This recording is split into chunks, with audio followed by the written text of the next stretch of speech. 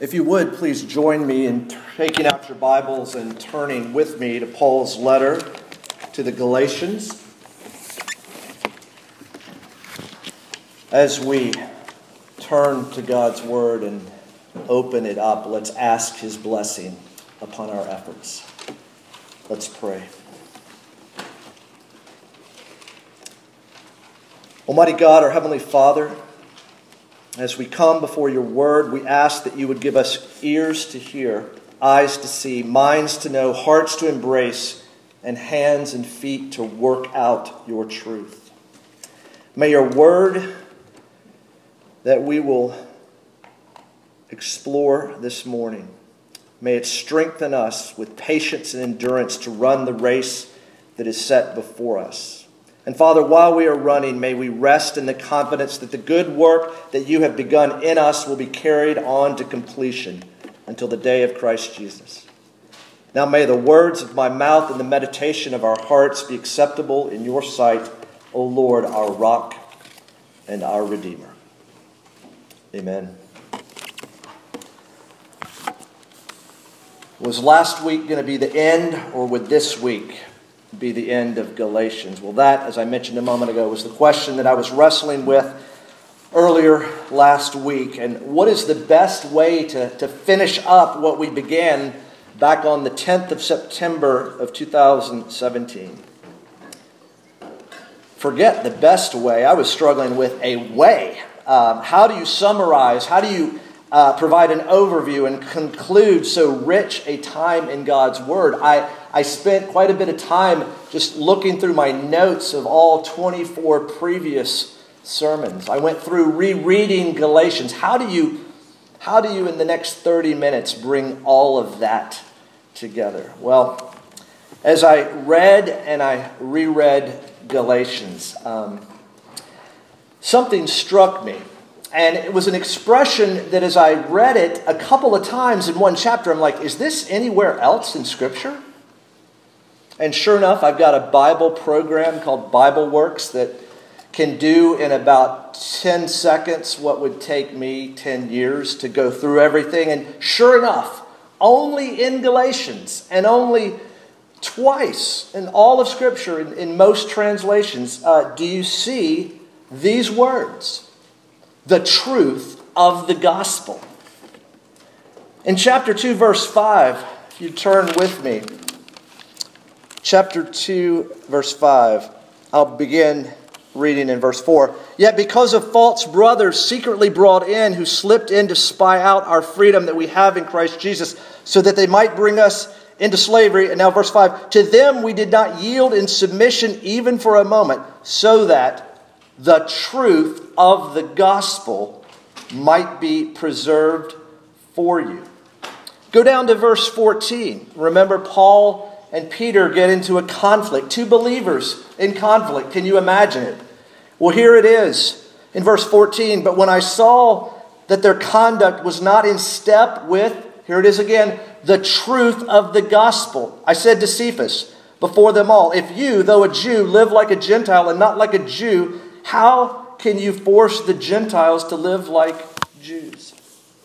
So there it is in one chapter, twice in all of Scripture, the truth of the gospel. For Paul, who is writing this letter, and indeed for all of us, the truth of the gospel is a big deal. It's a matter of spiritual life and spiritual death. But before we go forward, let's step back and provide a brief overview. Why this series? The historical background, the theme, and outline. And then some questions. Well, we're in this series that's wrapping up today, The Gospel According to the Bible, an exposition of the letter to the Galatians. Throughout the first century, and certainly here in the 21st century, there is widespread ignorance and confusion regarding Jesus Christ, who He is and what He came to do. And in Mark, the earliest of the gospel accounts of the life and ministry of Jesus, remember the opening words that Mark chose, the opening words of Jesus in verse 15, that the kingdom of God is at hand. Repent and believe in the gospel. That was how Jesus opened up his public ministry as we see in Mark. Because you see, here's Jesus talking about the gospel, and Jesus and the good news about who he is and what he came to do, that is the gospel, cannot be separated. You can't have one without the other. And so it's no surprise that there is ignorance and confusion as well regarding the gospel, what it is, and if I can say this, how it works. Our series has meant to address this ignorance and confusion, and by God's grace to lessen the ignorance and to reduce the confusion. In other words, to provide clarity on the gospel. Paul, the apostle, remember, he preached the gospel. He planted churches. He pastored churches. You can remember that easily, right? Paul preached, planted, and pastored. And here he is on his first missionary journey, and he helps establish churches in what's a part of now modern-day Turkey, but southern Galatia, a Roman political province. And probably somewhere just 15 to 20 years after the death and resurrection of Jesus, you have Paul writing this letter back. And the occasion, of course, is false teachers who had come in to kind of follow Paul in his teaching. And remember, and this is so important, these false teachers, also known as the Judaizers, they were not teaching that faith in Jesus Christ is not necessary. They were absolutely teaching that. They were also teaching faith in Jesus Christ is not enough. And it's the not enough that represented a clear and present danger to the gospel. Paul knew it, and Paul writes this letter. And as you read through Galatians, you see an emotional, stirred up, concerned apostle caring for this church. Because the gospel is under attack, Paul knows that he has to defend himself and the gospel. Well, the theme of Galatians, if you have to choose one word, it would be faith. Some choose freedom. I know there's some commentaries, free in Christ, freedom in Christ, a great capturing. But faith is that which leads to freedom. And specifically, it's justification by faith. In just a few moments, we're going to spend some time in chapter 2, verse 16. But let me just read it now.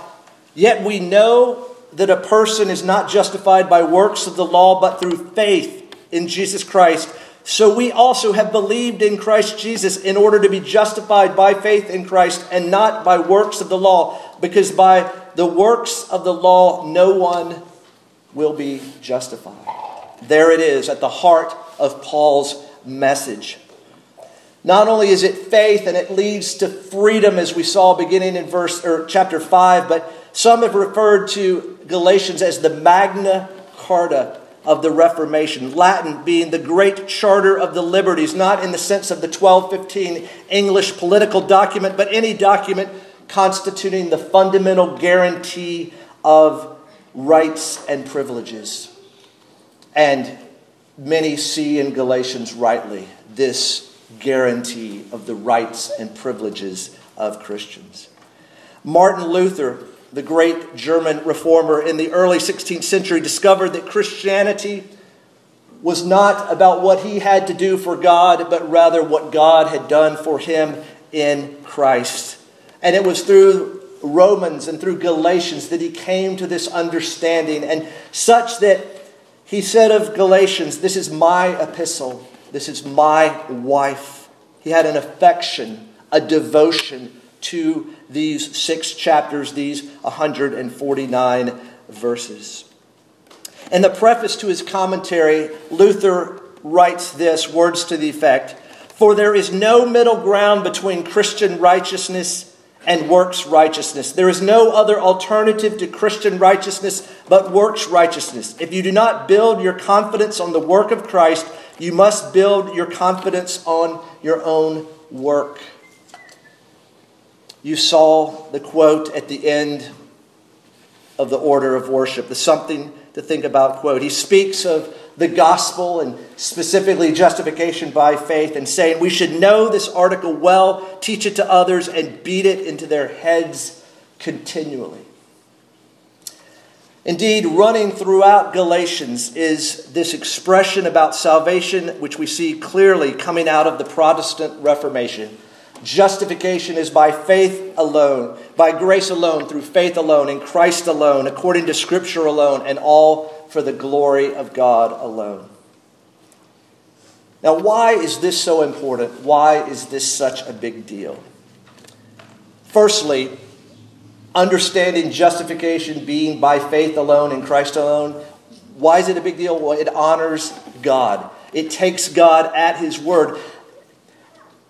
Notice in Romans, we hear it there. We hear it in Galatians. It's not just an isolated verse here and there.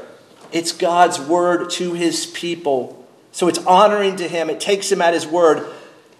But secondly, and somewhat, if I could say this, practically, although that is absolutely practical as well, if we're saved by faith in Jesus and not by what we do, then we've been freed up to love others, to love God, to love our neighbor, as we see that emphasis in the last 2 chapters of Galatians.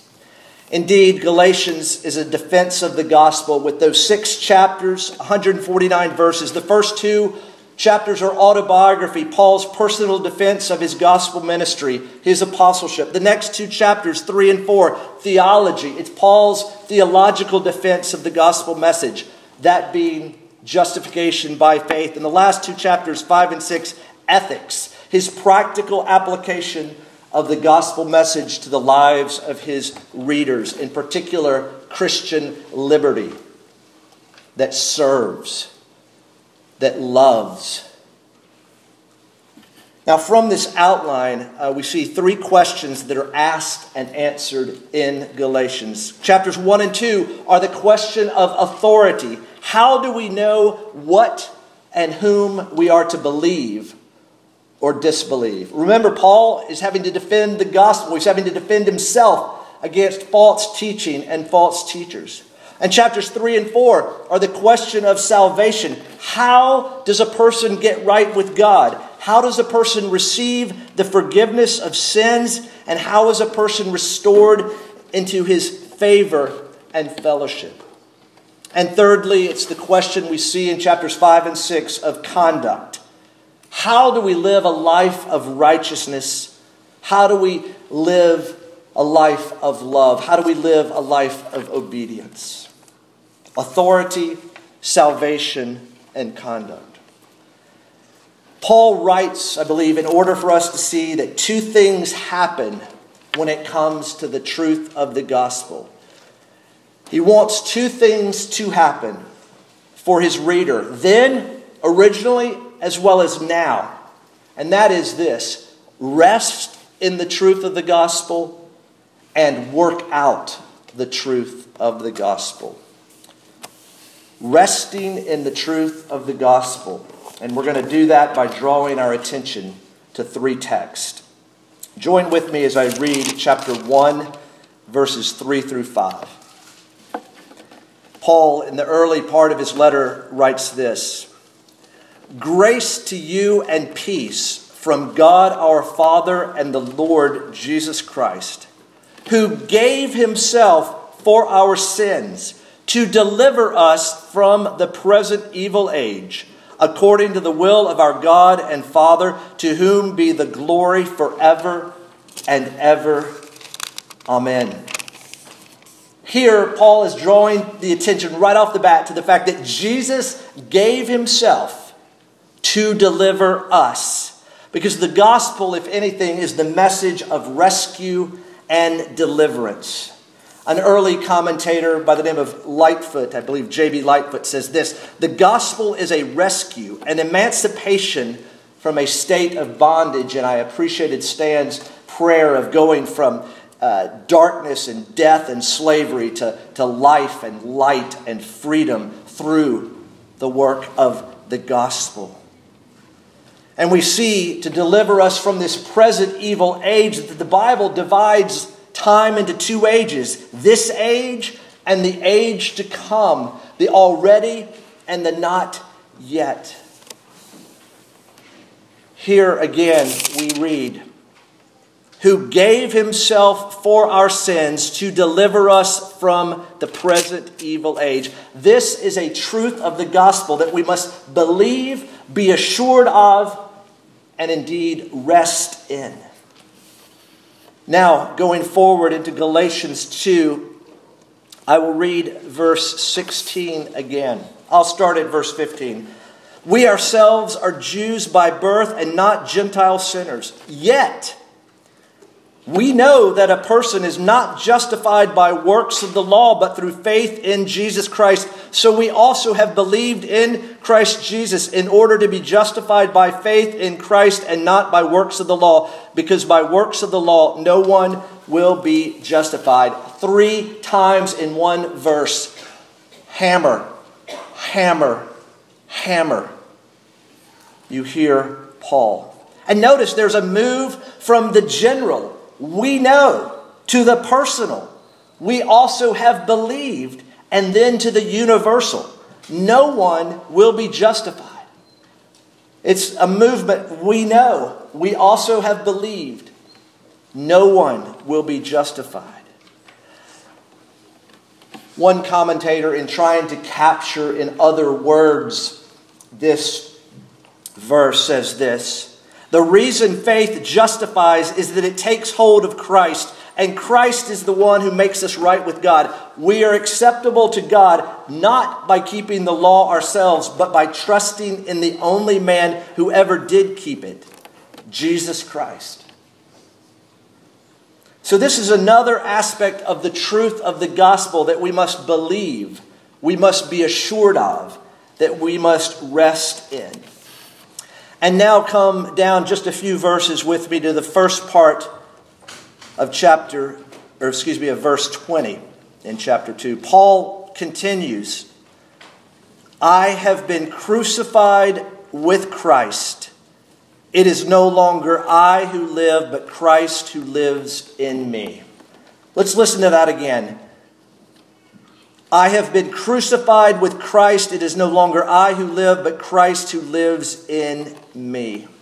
This is Paul's personal declaration. After he has declared 3 times in one verse or in close proximity about justification by faith, he makes it personal. I have been crucified with Christ, and I no longer live, but Christ lives in me. It's from justification by faith out there, we see in verses 15 and 16, to justification by faith in here. Paul is taking it personally. And here we see the doctrine of union with Christ. John Calvin, in the beginning of book 3 of the Institute, says that everything that Christ has done, his obedient life, his sacrificial death, his victorious and triumphant resurrection, all of the benefits and the blessings that he brings, if we remain outside of Christ, we don't benefit. We don't get the blessing. Here is this absolutely fundamental doctrine of Christ in us and us in Christ, union with Christ. So here we see that when it comes to justification by faith, you've got to take it personally. Let me ask you, are you right now, today, taking justification by faith personally? Or is it a great doctrine to believe for other people? You know, other people who qualify for justification by faith. Are you, and it's a question I have to ask myself, am I taking justification by faith personally? Can I, in other words, say, I have been crucified with Christ. It is no longer I who live, but Christ who lives in me. Well, along with this call to rest in these truths that Christ gave himself to deliver us, this great truth of justification by faith and not by works, and this declaration, this truth that a Christian is someone who's been crucified with Christ and who no longer lives, but Christ lives in them. Along with this call to rest in the truth of the gospel comes the call also to work out the truth of the gospel. Indeed, as Paul would speak in Philippians, we are to work out that which God through Christ works in us.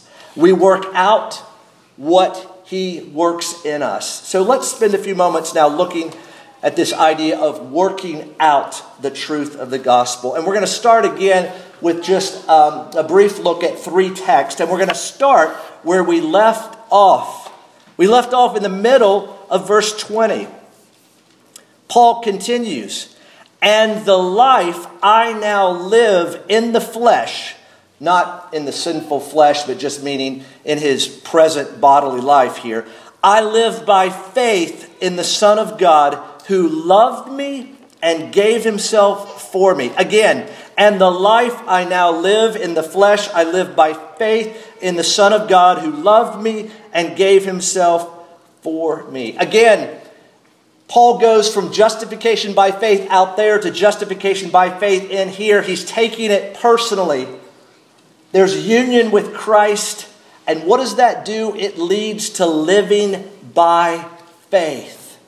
Being joined in a faith union with Christ leads to living by faith. Again, when it comes to justification by faith, you've got to take it personally. Again, I ask the question, not just so that you can hear it, but I can hear it. Am I taking justification by faith personally? So, not only is working out the truth of the gospel mean living by faith, working out the gospel also draws our attention to what matters, what counts. Look with me now over at chapter 5, verse 6.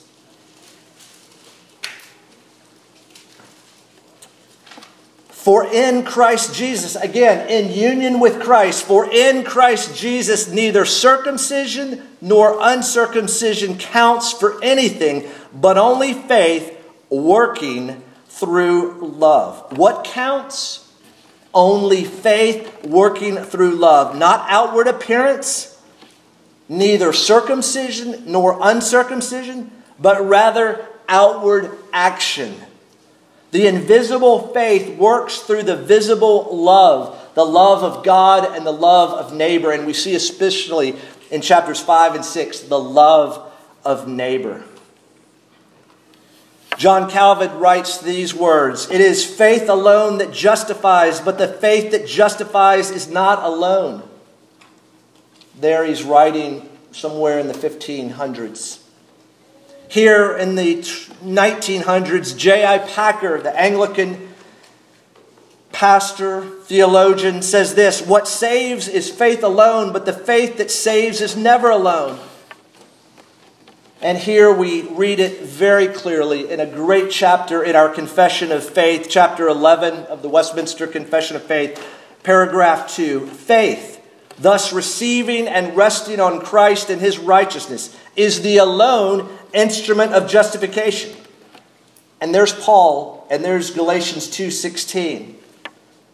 "Yet it is not alone in the person justified, but is ever accompanied with all other saving graces, and is no dead faith, but worketh by love." Where did our confession get this idea that faith works through love? Here, Galatians 5:6 and following. And again, notice that how verse 6 began. "For in Christ Jesus," in the faith, in union with Christ, only faith works. The only thing that counts is faith working through love. And then we see later on in verse 13, "For you were called to freedom, brothers, only do not use your freedom as an opportunity for the flesh, but through love serve one another." Well, how are through love you're going to serve? Well, it's through faith. What kind of faith? Faith in Christ. You know, it's amazing to me. Loving other people is difficult, isn't it? It's easy to love the lovely, right? The people that don't grate on your nerves. Yeah. So how do you love other people? My friends, you got to have someone with you. You got to have somebody who demonstrates love amazing, love divine. How could you really love somebody without Jesus? It's a fool's errand.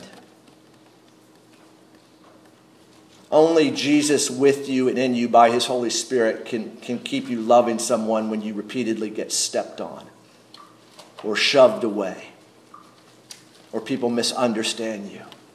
In Christ, Paul would say. And then go down with me to verses 16 and 25 of chapter 5. But I say, walk by the Spirit, and you will not gratify the desires of the flesh. And verse 25, if we live by the Spirit, let us also walk by the Spirit. The Spirit in Galatians, God sends the Spirit, He supplies the Spirit, and we receive the Spirit. We wait for the Spirit, and we walk by the Spirit. In verses 16 and 8 through 18, we see the command, walk. And we see that it's necessary. Why? Because there's a conflict. It's a war between the Spirit and the flesh. But there's a confidence that we have that war has been and will be won. In verse 18 of chapter 5, we see that the Spirit leads, but we walk in verse 16, and we now walk in verse 25. And those of you that were here remember that walk is a little bit different than the earlier walk. And the second walk is more a corporate walk. It comes from a military context of soldiers walking together in cadence, listening to the cadence call of their commanding officer, their platoon sergeant. They are walking in step. They are running in step. All that matters is to hear the cadence and to move. We walk together. We run together as a church. We stay in formation. And as we stay in formation, we love one another. And look with me beyond verse 25 into 26. Right after we hear this call to walk by the Spirit, let us not become conceited, provoking one another, envying one another. Because what we believe about ourselves in the mirror of the gospel determines our conduct toward others. Only the gospel, only justification by faith makes us neither self-confident nor self-disdaining, but rather bold and humble. Only the gospel shows us that we are neither superior than other people and need to look down on them, nor do we have to be inferior to people and look up to them. Because what comes with that? Provocation, envying, not love. And we saw as chapter 6 began what spiritual people do. They gently restore, they strongly bear, they honestly consider, and they eagerly share. So we've heard in this section of working out the truth of the gospel that we live by faith. And that the only thing that counts is that faith working through love. And we're doing that as we walk by the Spirit. We are led by the Spirit. So let me ask you this question. Earlier it was, are you resting in the truth of the gospel? Because, my friends, you start there. You rest before you work. It's interesting, isn't it? Often, we work and then we rest. But here, you rest and then you work. So are you working out the truth of the gospel? It's a good question to ask over lunch today. Ask your spouse, ask your children, ask your friend, do you see me working out the truth of the gospel? Because when it comes to the truth of the gospel, we're called to both rest in it and work it out. And so all of this brings us back to these three questions that we mentioned at the beginning. Because the answer to the question of authority is this. It's Jesus Christ through His apostles. In other words, now through His written word. Who gets to say? Who's got the authority? Who's the boss? Not the false teachers who say it's Jesus and something else. No, it's God's Word. That's the authority. And what's the answer to the question of salvation? Is it Jesus and circumcision? No, Paul says it clearly. The Word says it clearly. It's Jesus Christ through His cross. His cross is the answer to salvation. As we saw last week in Paul's boasting in the cross. And what about conduct? What's the answer to the question of conduct? How to live a life of righteousness, of holiness, of obedience? How? It's Jesus Christ through His Spirit. So Jesus Christ is the one we need, and what He has done is what we need. And by faith, we have Christ through His apostles, through His Word to teach us. We have Christ through His cross and through His cross alone to save us. And we have Christ through His Spirit to sanctify us. His Word, His cross, and His Spirit. And as I was thinking about this, you hear it often said, the Word and the Spirit and the world, absolutely. But as I looked at Galatians, between the Word and the Spirit is the cross. The cross really is central to it all.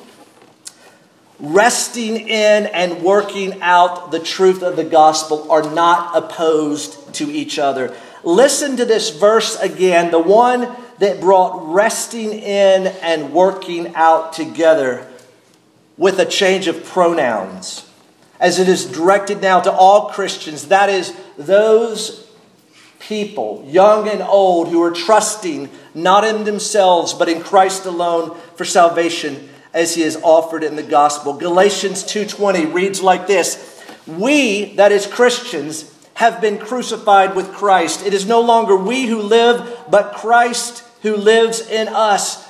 We rest in that. We rest in that. But then we work this out. And the life we now live in the flesh, we live by faith in the Son of God, who loved us and gave Himself for us. My friends, rest in the truth of the gospel today. Your striving needs to cease. Rest in the fact that Jesus has come.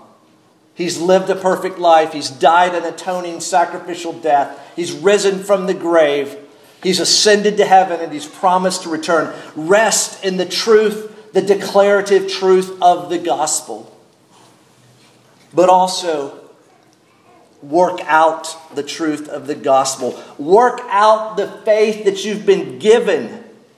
And how does that faith work itself out? It's through love. It really is all about love, isn't it? Faith works through love. My friends, the truth of the gospel has been preserved for us. Did you see that? Paul is fighting to preserve the truth of the gospel. And by God's grace, it has been preserved and it has been proclaimed to us. The truth of the gospel has been preserved for us. And may we, through God's enabling grace, persevere in resting in and working out its life-saving and life-changing truth, so that others who aren't yet at rest and others who haven't yet tasted the joy of working out what God has worked in, that they would come to rest in the truth of the gospel and work out the truth of the gospel for the glory of God and for the good of His people. Amen. Almighty God, we thank You for these 6 chapters, these 149 verses. We thank You that the truth of the gospel has indeed been preserved for us. But Father, we know that there are enemies outside and enemies even within that continue to speak and whisper, this is too good to be true. But, oh Father, we know we know that it is true.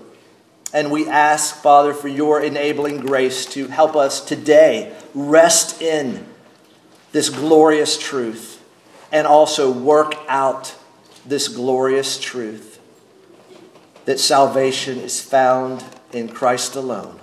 For we pray in his name. Amen.